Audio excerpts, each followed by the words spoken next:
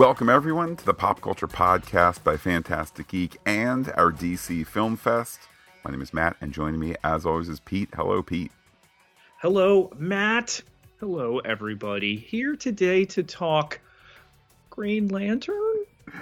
It's going to be okay, Pete. Be without fear, just like Hal Jordan. Before we dive into that, Pete, somewhat surprising news. The Star Wars Mandalorian game has been scrapped. Wait. The thing that last week they were like, oh, hey, we're living in the best of times. There's a Mandalorian movie coming. There's a Mandalorian first-person video game coming. Wah. EA has canceled that. I feel like, I don't know, it's tough to get great Star Wars games. There's good Star Wars games. There have been some greats as well, but much like with all the Star Wars movies that have been ultimately not made, so too I feel for a Star Wars video game. I'd rather just know it's going to be great and ambitious, and if it's not coming together, don't sell me something I won't buy when the reviews are terrible. I mean, there's the Jango Fett first-person, third-ish person game you can play, but I think people had a thirst for. I mean, gosh, Matt, why is there not an open universe with star fields and other things like that? Why don't we have that with Star Wars? It's there for the making.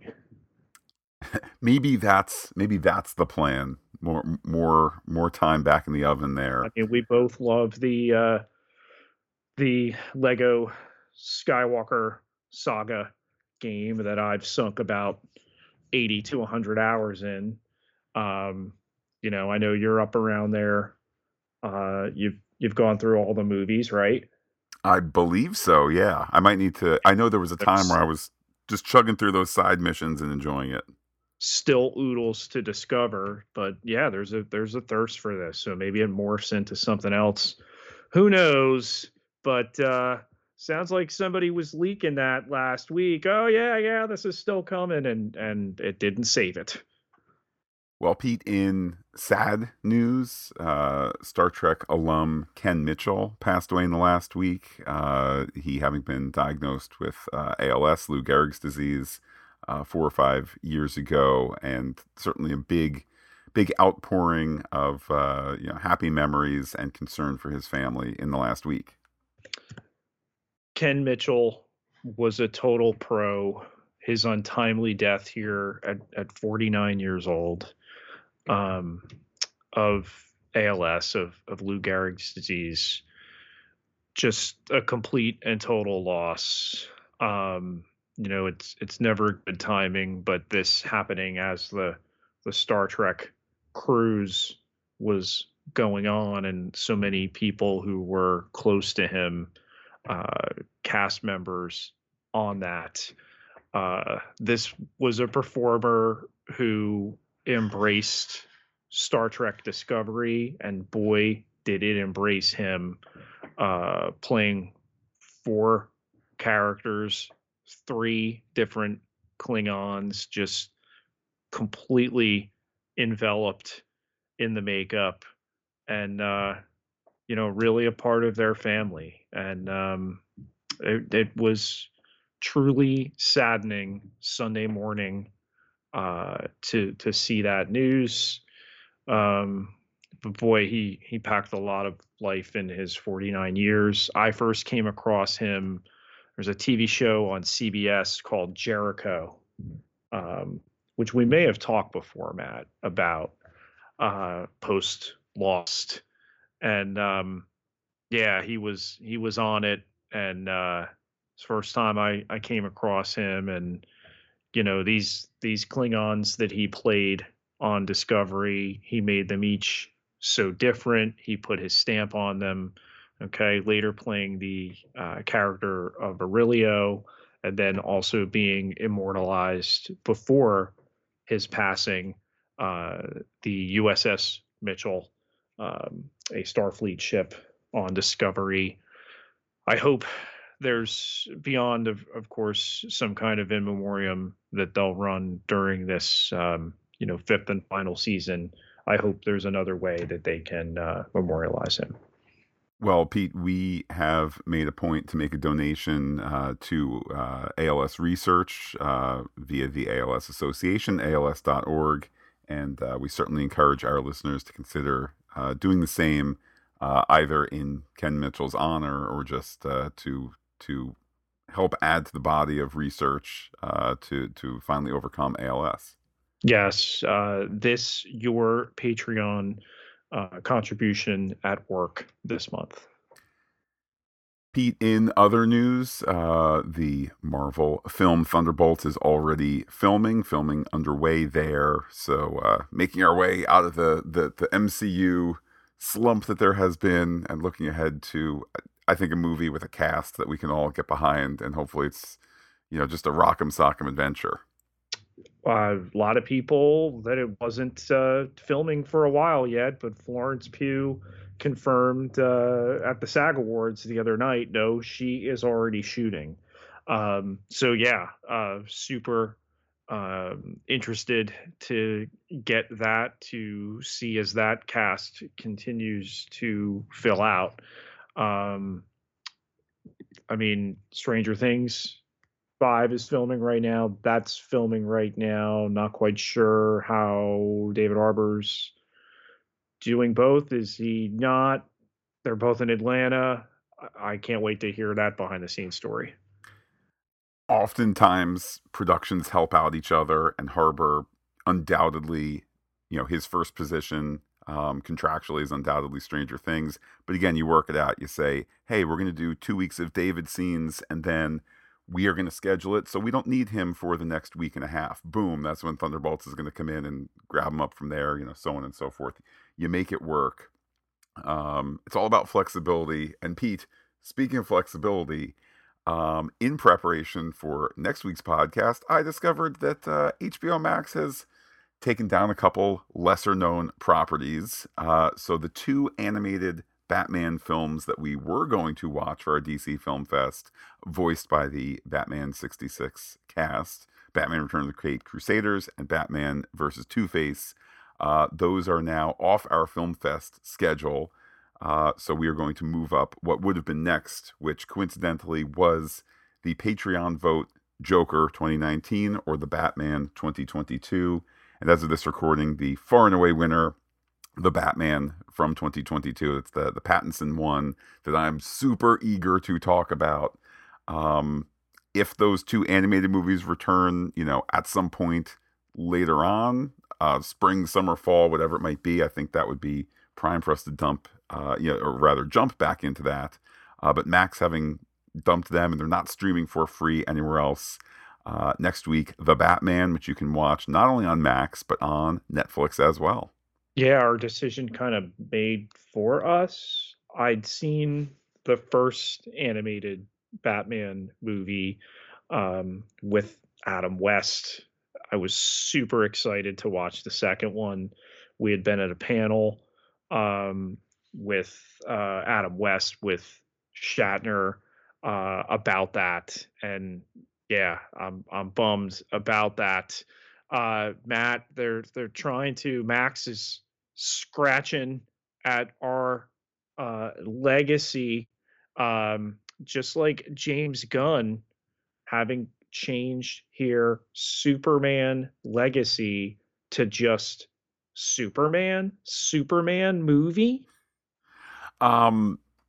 Look, I trust James Gunn as a writer, and for him to say that in a somewhat ethereal sense, for him to say that when he started writing the script or when the first draft was done, it wanted, and I'm putting some words in his mouth here, but it wanted to be called Superman Legacy. And by the time the shooting draft was done, it just wanted to be Superman. That's all well and good. Pete, forever now, we're going to be calling it Superman 25, apostrophe 25, as in 2025 versus Superman 77. The way we do that with Batman, we do that with the Batman 89, Batman 66, the series, and so forth. So, while on the one hand, I'm like, dude, there already was one movie called Superman or Superman the movie.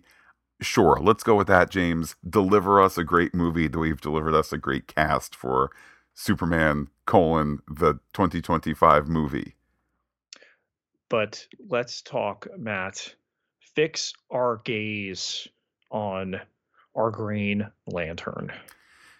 And Pete, I would like to frame at least my contribution to this discussion with two kind of cornerstones that I'm going to keep returning back to. One is lessons that you can learn from the success of the Star Wars franchise, as well as lessons that you can take, as with all comic book stuff, from the source material.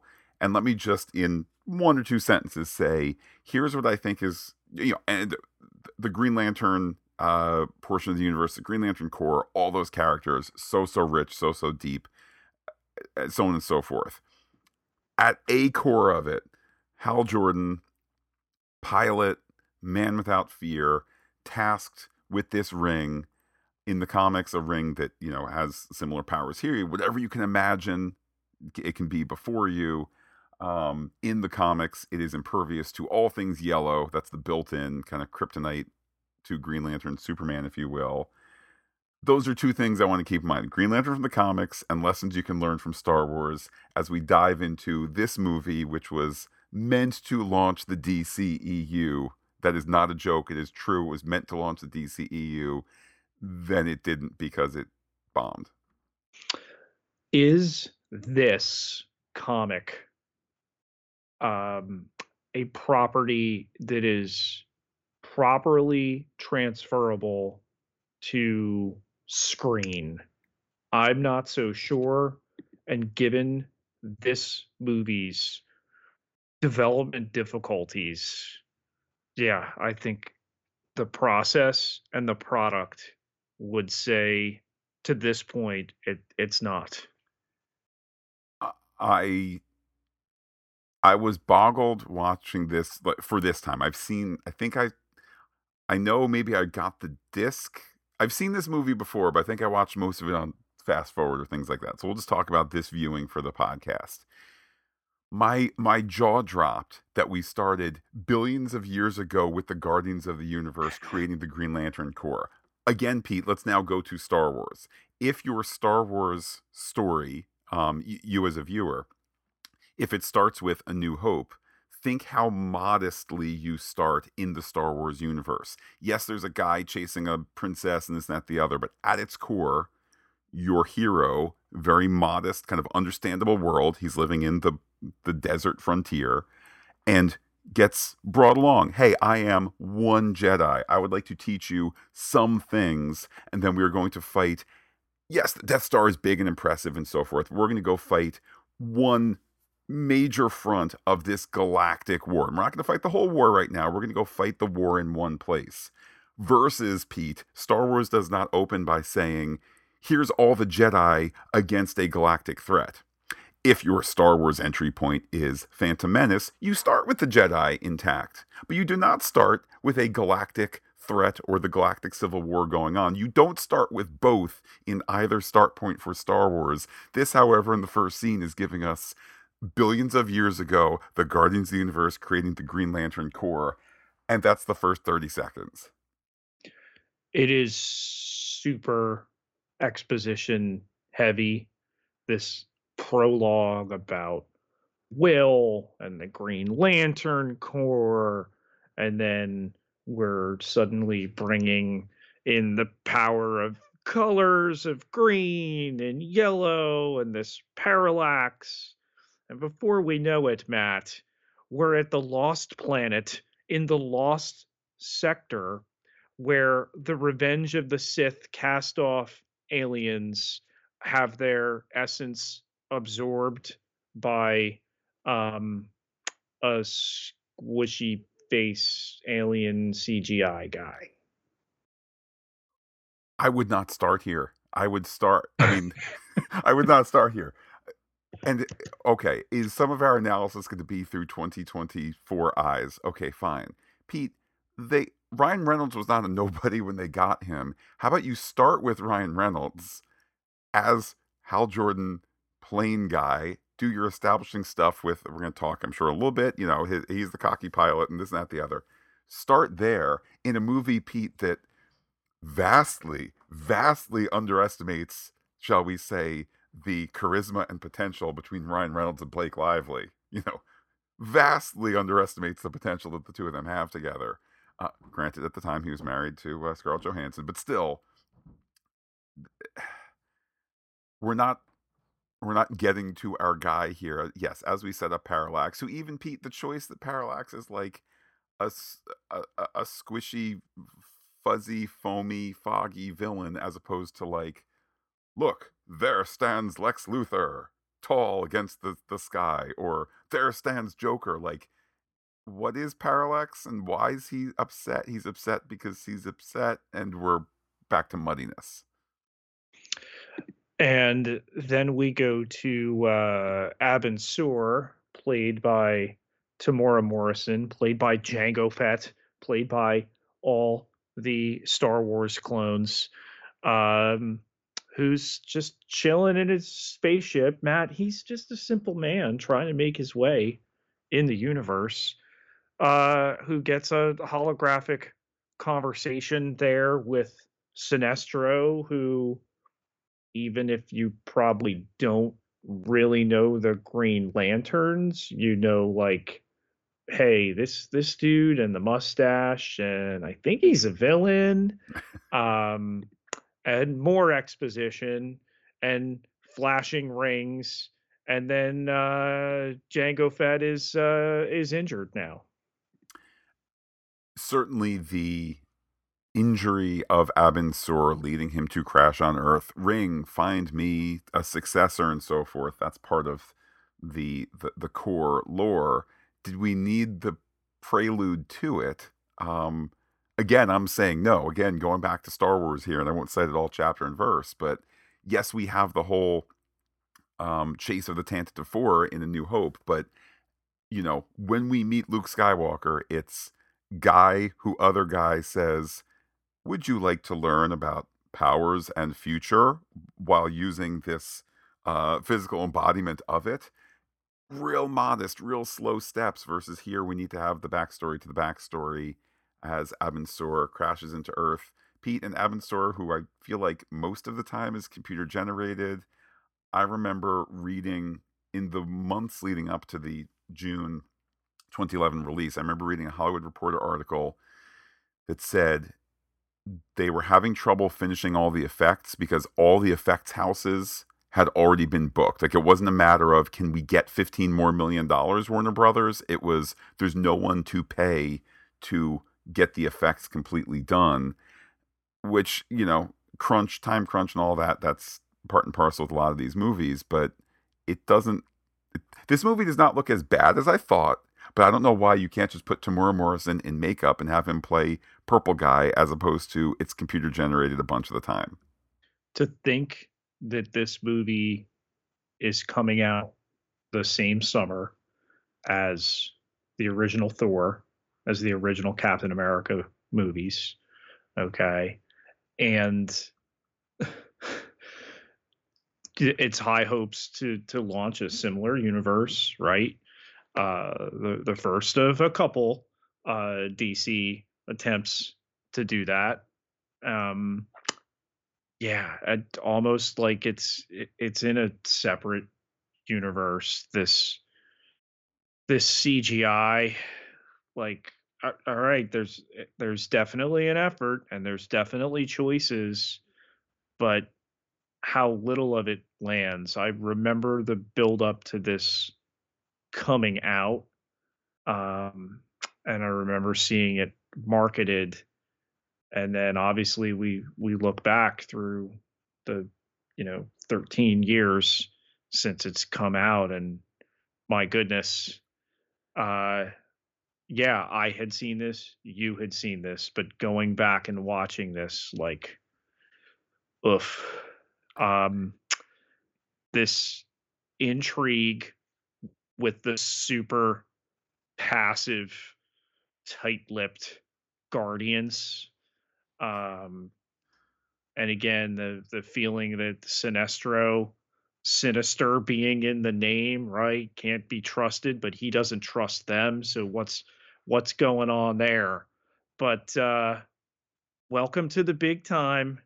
Ryan Reynolds, who wakes up next to another girl because he's a test pilot and he's late to test pilot. And that's kind of the thing. By the time there's availability for him to be doing his thing, well, now we need to hurry up. Like, yes, there needs to be the babe in the bed, and he needs to be running late and driving fast because, in my mind, we've wasted precious story time to do all this ultra world building. Um, which again, in my kind of alternate take of this is maybe where we would have started with Hal Jordan, getting to know him. Mhm. And if you, here's another example, not to add in addition to the comics and to Star Wars. Think of in many ways how modest the first Iron Man movie is. This is coming out what 3 4 years after it. Can't we 3 years after it? Can't we use that as a template? He builds the first rickety suit like barely in the desert and then it crashes, right? And yes, through then montage he gets better suits and so forth by the middle of the movie, but that's your quote unquote training montage. But we start so modestly versus, again, like the Green Lantern Corps will return, or in Green Lantern 2 would have been much better than having it here. But yeah, Hal Jordan, Ferris Aircraft, um, Pete, again in 2024, if I said who's excited for a Ryan Reynolds, Blake Lively movie, also with Taika Waititi, you'd be like, is he directing? Is he acting? Is he right? The Oscar-winning Taika Waititi. Okay, Thor 4 wasn't great. Taika Waititi maybe sometimes a little lazy, but like, bring it on versus he's gonna play guy with American accent. Yeah. Um, the the budget seems to get burned through rather quickly, Matt, by the time we meet old man Ferris, right? Like, you got your Ryan Reynolds, who was certainly established by this point. You got your Blake Lively, like, oh, she was on the TV shows and she's an attractive gal. And then there's your Tim Robbins. And then there's the guy playing her dad? I don't know why Tim Robbins is in this movie, other I than you can don't say, know yeah, if Tim Robbins knows why he's in this movie, but, like, if you lay this cast end to end and, Ryan Reynolds, Blake Lively, Peter Sarsgaard, okay, Tim Robbins, Angela frickin' Bassett, Matt, okay? Let's hit up some of the voices that get super hidden in the credits, right? Clancy Brown is Parallax, okay? Jeffrey Rush, Tomar Ray gives us all that exposition and then helps us again in the middle of the movie when we're like, just what the heck's going on? Okay. It's one of the last performances of Michael Clark Duncan. Um, it should not be this mid. well, and let's talk about Michael Clark Duncan's character of Kilowog for a second. They messed up on the adaptation, in my view. Yes, he should be 8 feet tall, 8 10 feet tall. Yes, he should be 800 pounds of pure muscle. But like, so is a cow. And at the zoo or at the petting zoo or whatever, at the farm, we all want to go pet the cow, even though if you like mess up, the cow could hurt you. Like, that's understood by children, right? You stand on your side of the fence and you pet the cow, and you also kind of know, yeah, if I punch the cow in the face right now and the fence wasn't here, I'm gonna get trampled and whooped.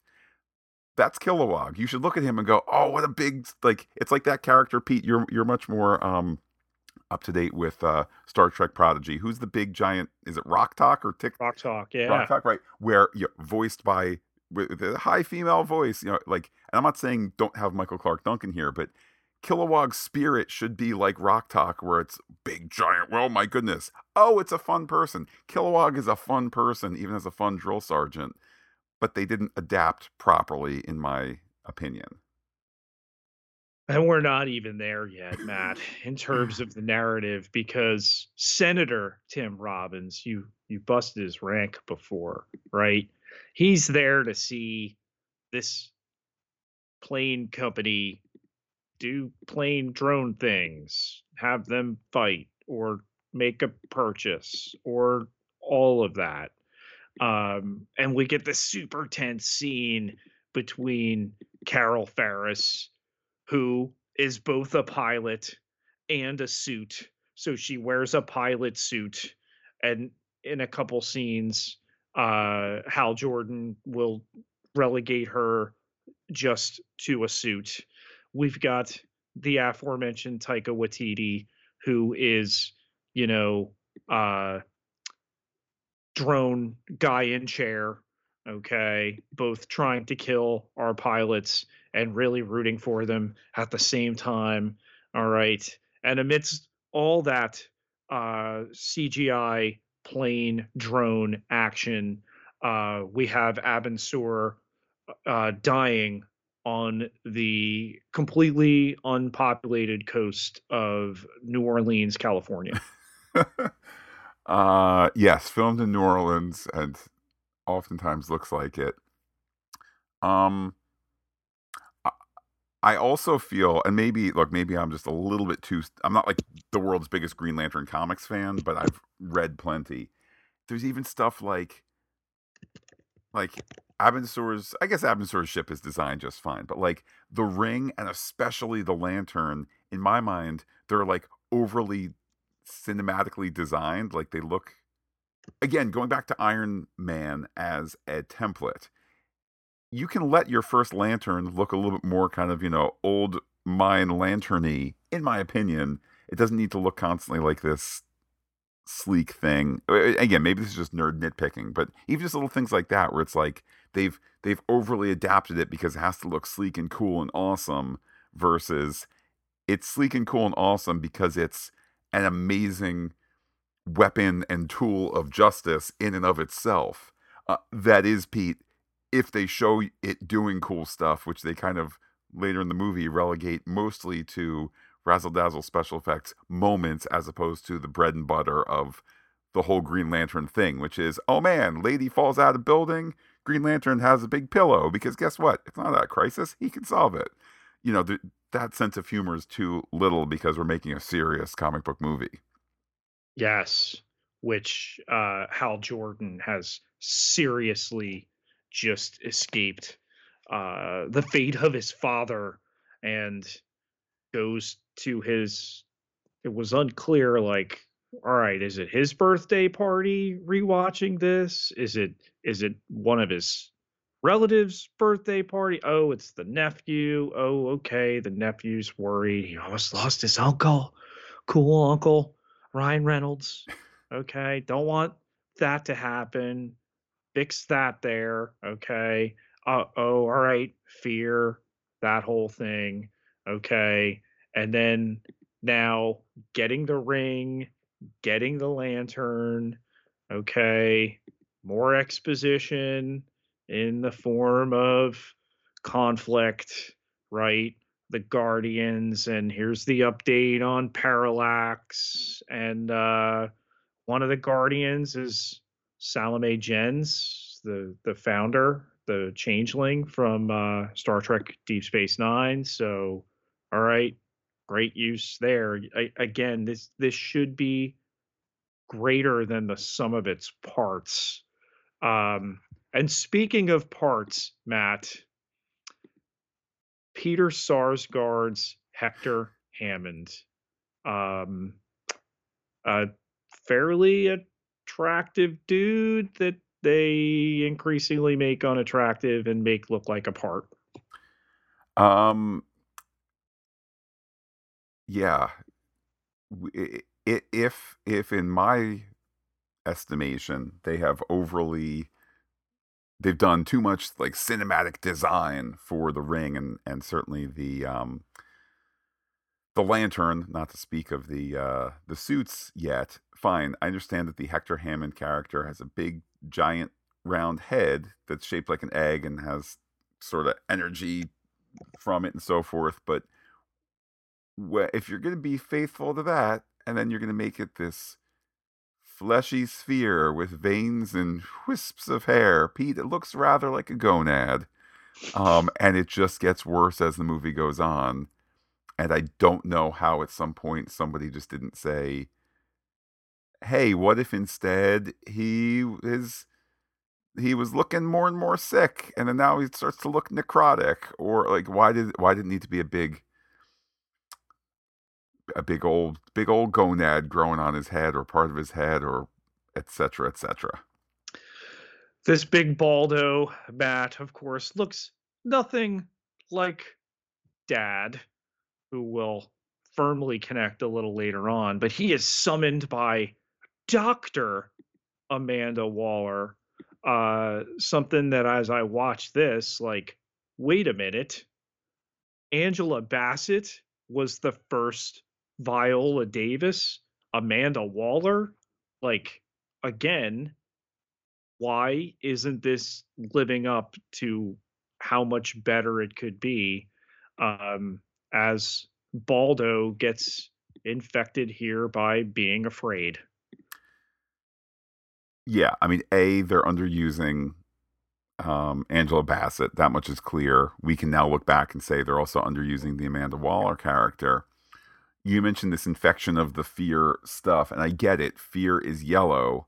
And I also want to reiterate that in the comics, all the Green Lantern rings, they have this built-in weakness so that no lantern might have too much power, that sort of thing, against all things yellow, which in the comics, is used in all sorts of ways, including, I remember one little brief Green Lantern story where, however it is that Hal Jordan ends up locked in a safe, he's been locked in a safe that's been dropped in the middle of the lake or the ocean or whatever it is, and it's sinking and water is slowly making its way in, and the inside of the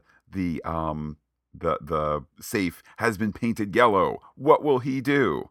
Well, he has to use his mind and uses the ring to scrape away. It's not all yellow, it's just the paint. And as soon as he gets the little bit of paint off, he can, Green Lantern power out of the thing and so forth. My point being, in the example I just gave, you learned about the ring, you learned about limits, you also learned about him as him kind of in training, if you will.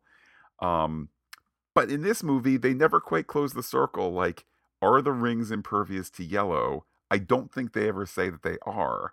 Which, fine, if you're deviating from the comics, that's things happen. That's fine. But I feel like it's a good writing tool to be like, this is an all powerful tool slash weapon that does have one major drawback, and it's yellow.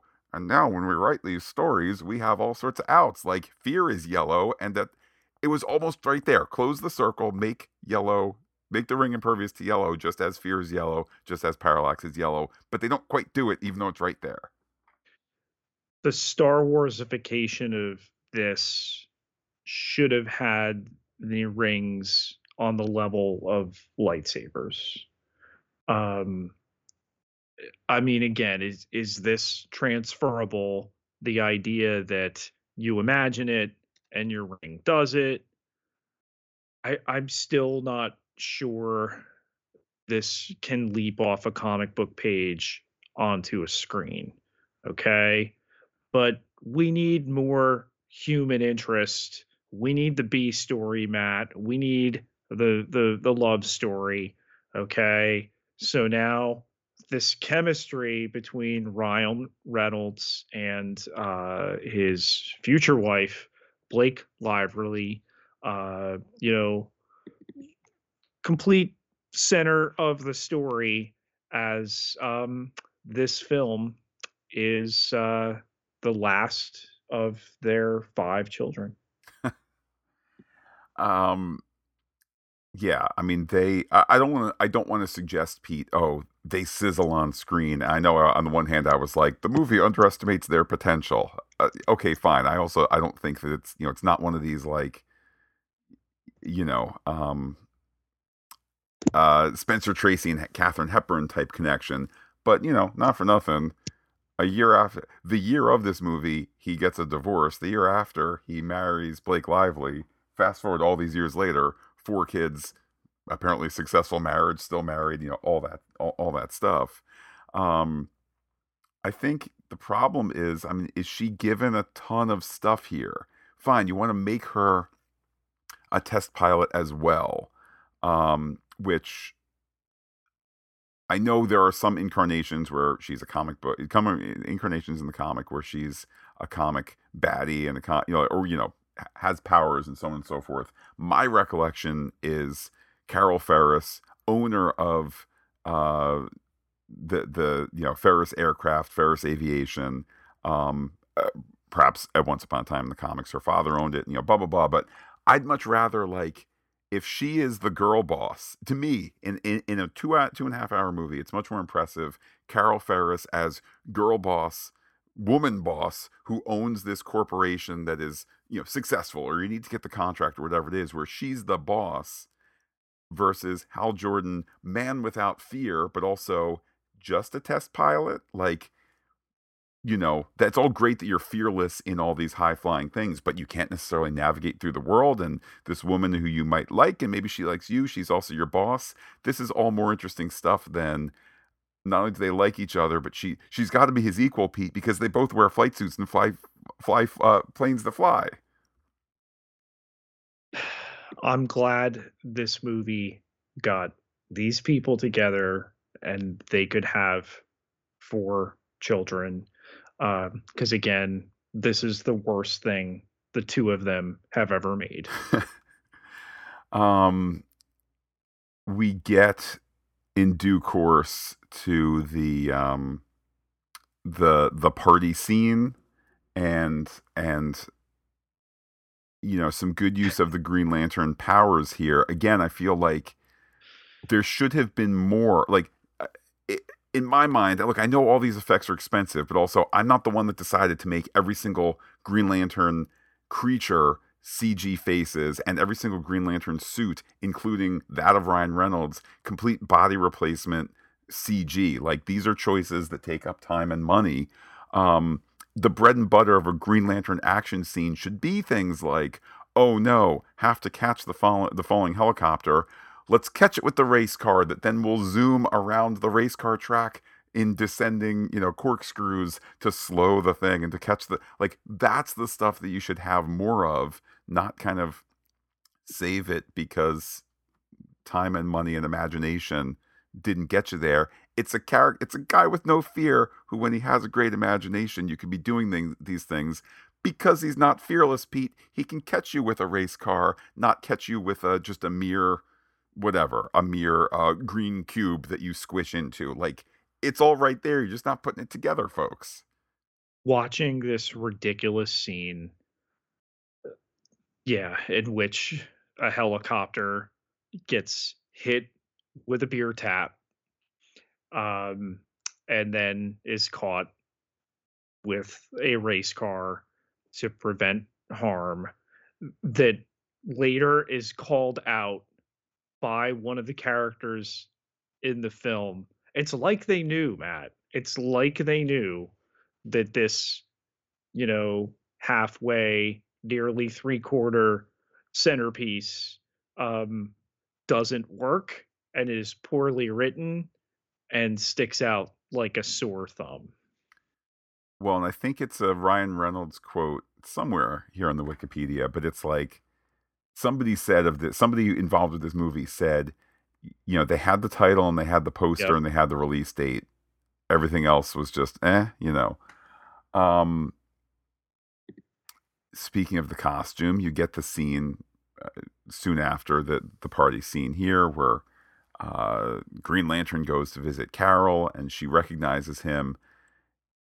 Again, look, I know on the one hand you're trying to emulate the overall view of the Hal Jordan outfit, which has the domino mask and not a bigger mask.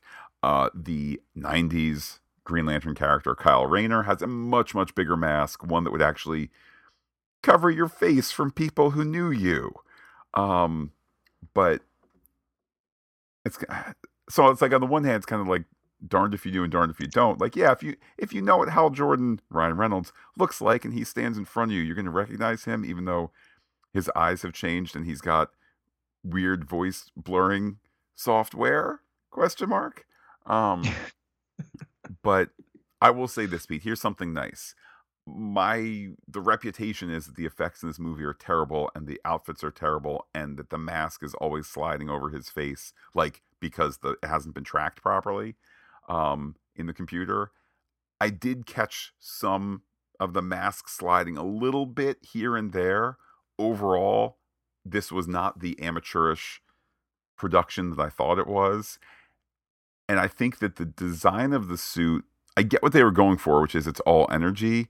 What took me out of it, out of the suit design, was less the it's glowing this and that the other versus, give me like Marvel leather, like it was more like I can see how the suit is 3D, like through the cracks, through the energy cracks. I can see how it's 3D and it makes it look like there's nothing in there, which is just that's taking me out of it more than he's got a big green glowy suit and sometimes he can make a race car and then there's a big, pink cow guy who trains him. Like it's that the suit was so slavish to its own 3D look that it looked like he was just clear on the inside, which maybe is a metaphor for this movie. I don't know.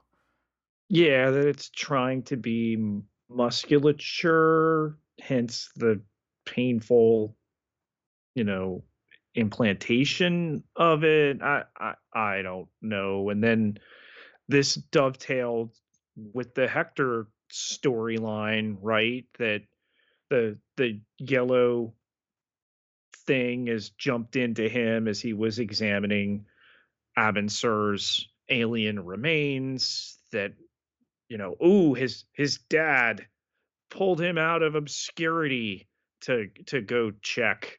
And then he's freaking out on a student when he's hearing his thoughts and throwing a jock, which we almost root for. Um, and then he's with dad and he's hearing his thoughts and he's an embarrassment. And really, I think Tim Robbins is just thinking about this movie. Yeah, like do we need uh an emotionally three-dimensional baddie in this movie? I mean, we don't in Parallax, but we do with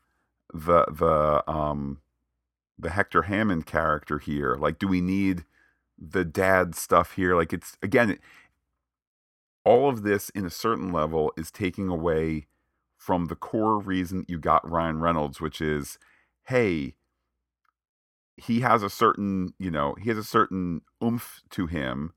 Um, that can be like, for example, Pete, I know that we're obviously not at Deadpool yet. Some of the classic Ryan Reynolds like zinger sarcasm stuff you can kind of see almost in his head, like, man, I Hmm. wish I could have just cursed that put curses in that line and given it like extra sarcasm, but I can't because it's a DC movie that's PG-13 and so forth. So fine, we kind of see that going on. But I remember back when Ryan Reynolds did Amityville Horror, being like, that guy from the funny movies, he's playing a serious role. Like, you can make Ryan Reynolds is not Jim Carrey in terms of like, can we possibly get him to calm down and do something dramatic? Maybe. Like, he's got that in his wheelhouse. You could be asking him to be the funny, sarcastic test pilot. You could ask him to be the handsome leading man and so forth. But instead, we're spending time saying, why does Hector Hammond not get love from dad? It makes me feel sympathetic for the fact that he's going to try and kill Earth. What? No, that's not how that works.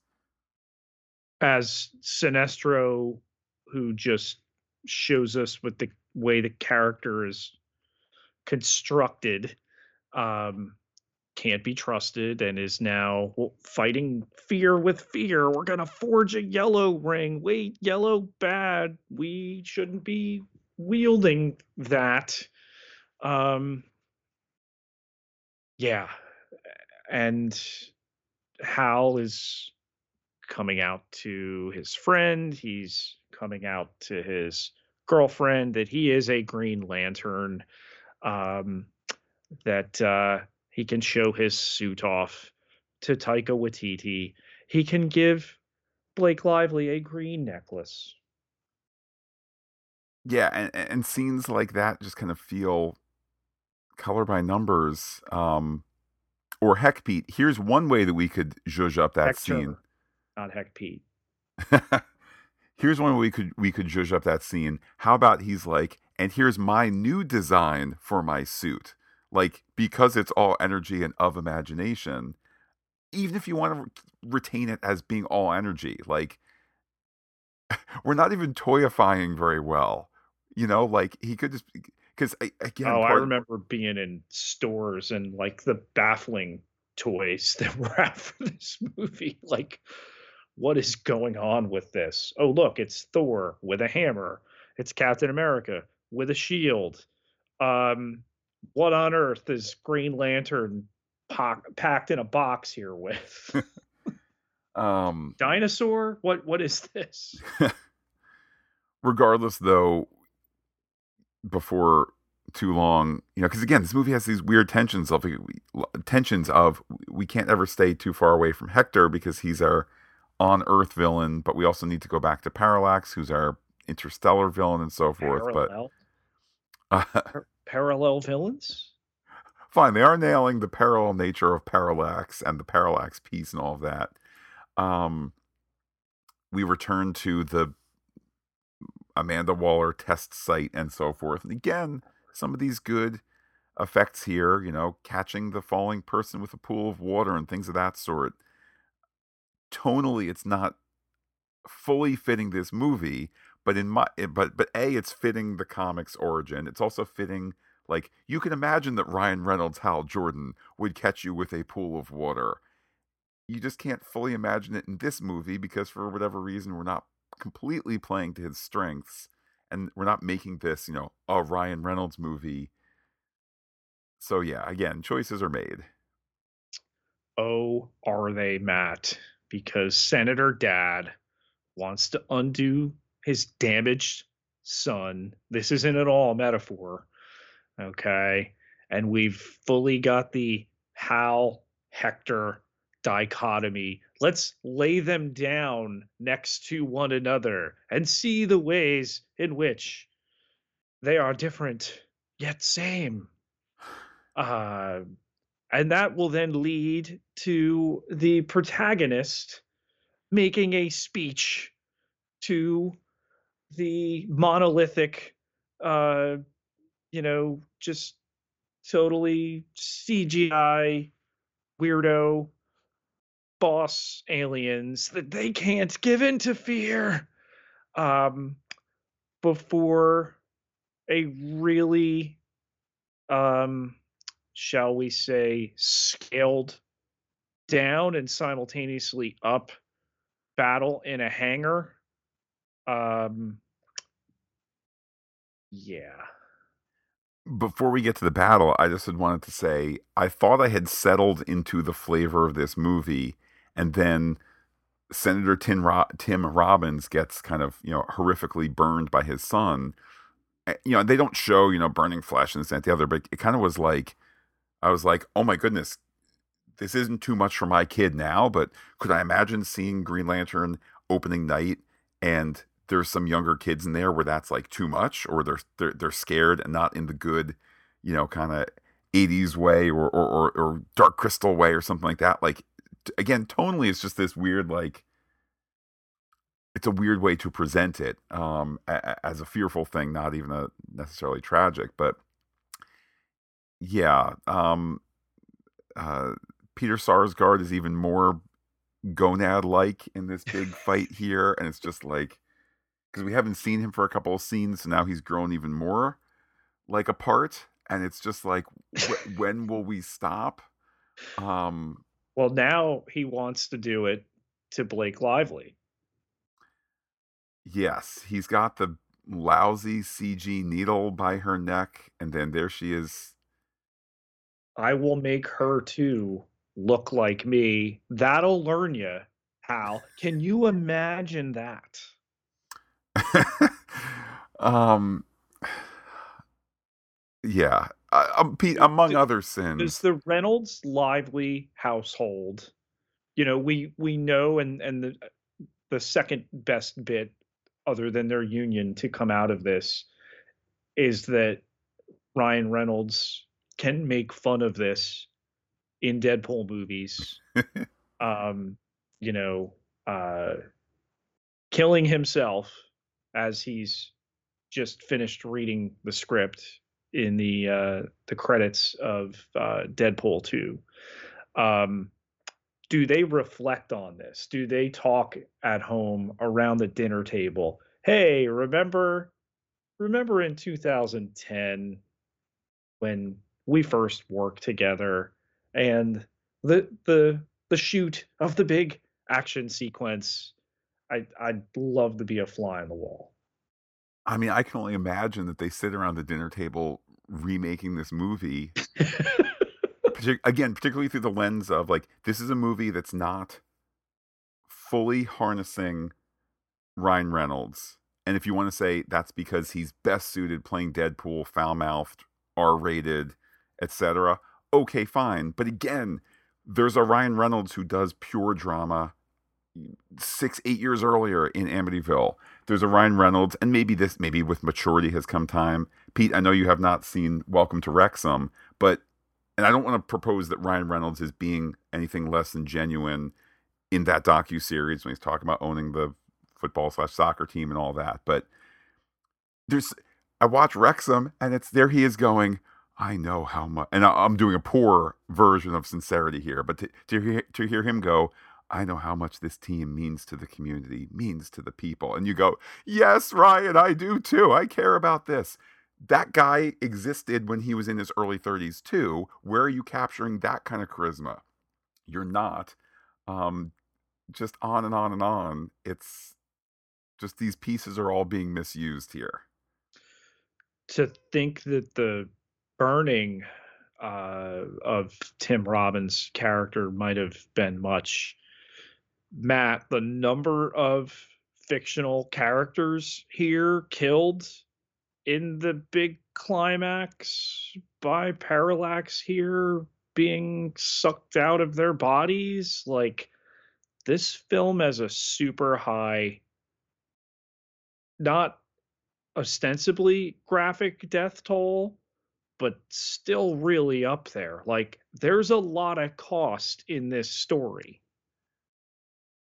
And at what, you say a lot of cost. I would say at what price for the audience? We don't really know these people beyond, to a certain degree, Kilowog, who again, I think they are rendering, not in a computer sense, but the character of Kilowog is not lovable enough. Um, so when any of these lanterns are being killed, you're like, oh, it's just a CGI army being destroyed. Versus if you had started to introduce these folks at your post credit scene or at the very end or something like that, and then movie two was, now we're really going to train you, and we're really going to have the time there to not need to cut back to Hector Hammond, not need to cut back to this and the other, and to get to know these other lanterns. Then when they die in perhaps a similar story point, but at the end of a Green Lantern 2, where you've saved the Green Lantern Corps for that, then you care versus, oh, look, they're getting space vacuumed. Well, let's go to the space vacuum, Matt. Let's go to the sun and its gravity that had been foreshadowed early, so that we could burn away the fear monster. Overall, I actually kind of like this as a big showdown battle. Oh, really? You like CGI airplanes chaining the protagonist so he can not be sent into the gravity well of a sun?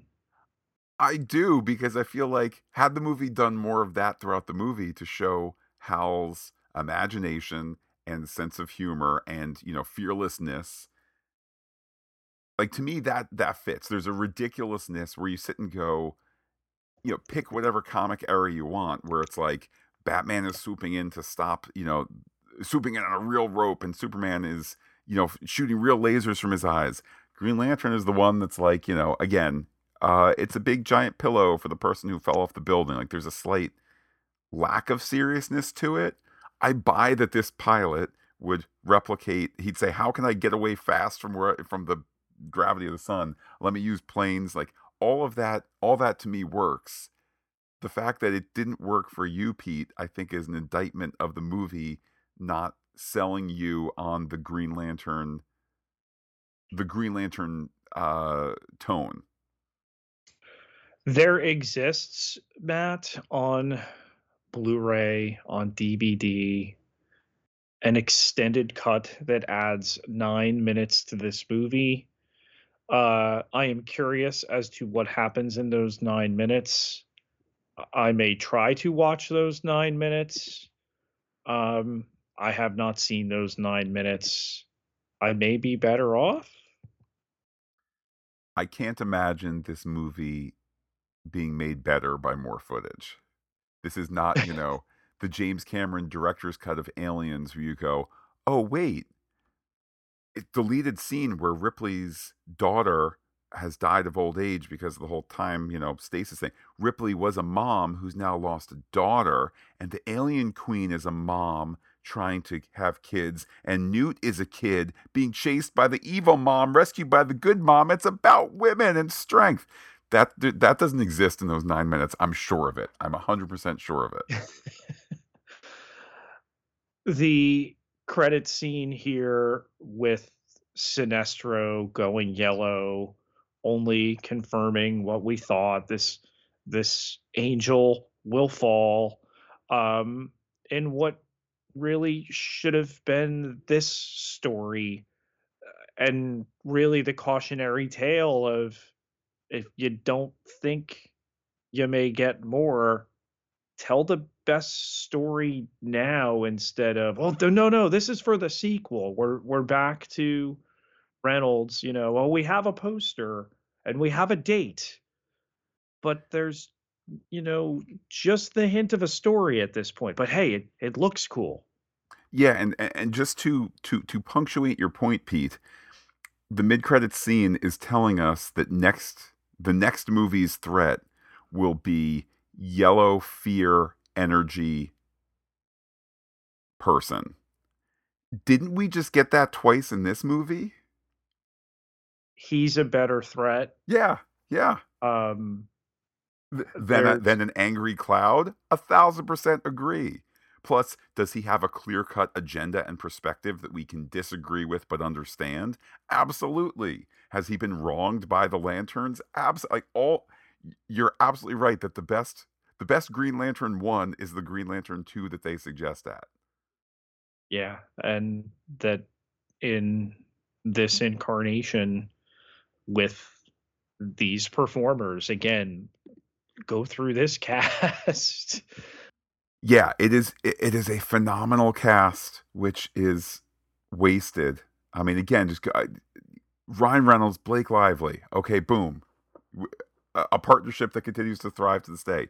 Peter Sarsgaard, Pete, who will appear in a much better role as a bald-headed guy in our selection for next week, the Batman. Mark Strong is probably the strongest thing in this movie. No disrespect intended to Ryan Reynolds, but they're not capturing the Ryan Reynolds energy fully here. Mark Strong is just looks great, sounds great, great performance, the whole thing. Angela Bassett, Tim Robbins, my goodness, Pete. Can we say this, Pete? It's edited by Stuart Baird, who messed up. A common denominator. I'm glad you brought it up. Yeah, the the common denominator of our DC Film Fest, Matt. Yeah, editor of Superman, ruiner of Star Trek Nemesis.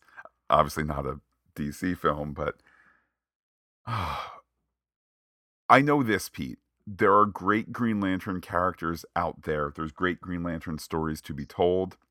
I cannot wait for the Lanterns series that is coming to Max, that is part of the James Gunn DC universe.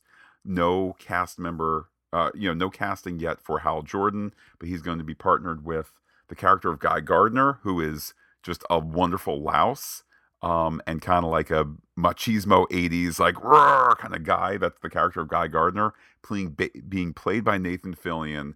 Guy Gardner, Nathan Fillion will appear in Superman 25. So we're on our way to brighter and better Green Lantern stories. Well, let's hear, Matt, what other people had to say about Green Lantern. Wow, it's weirdly symmetrical. Pete, should we start top down or bottom up? Let's go from the bottom up. All right, for the bottom up, shouldn't take long. one yellow sphere. Baddie head looks like ... got 10%. Two rings, too much, too little, got 40%. Which again, the universe is too big, the story is too small. Three rings. Next stop, Green Lantern 2 got 40%. And then, Pete, what I can only assume are like Russian bots. Four rings, modern classic, got 10%. Some replies here on Twitter. First one from Spider Ham Lincoln, Tess LC139. I didn't think Green Lantern was that bad. Granted, I haven't watched it in years, but I recall having a good time. I don't think it deserves as bad a rap as it's gotten, but to each their own. Steve Thurberge had replied and said, my three favorite heroes growing up were Green Lantern, Aquaman, and Flash. If you went back in time and told 10-year-old me that all three of those have solo movies, I'd be overjoyed. If the Fantastic Four can get 4 kicks at the can, why can't Hal or John or Kyle? Pete, that's Hal Jordan, John, John, Stewart, and Kyle Rayner. Sector 2814 deserves better. Hope, Steve, hope that the Lanterns series will give us that. Then last tweet comes from It's Twitter Not Life at KCLYLE1.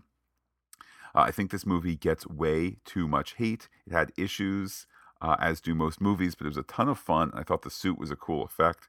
I think the version of Parallax was a bit off, but we saw Galactus as a space cloud in one of the Fantastic Four movies. So character definitely needs a reboot. Yeah. Green Lantern needs a reboot. Again, Pete, this would have been the start of the DCEU, but it was not. There were talks for Ryan Reynolds to come back in some of the Justice League stuff and so forth, and it never quite came together. So this is the once and future and never king all at once.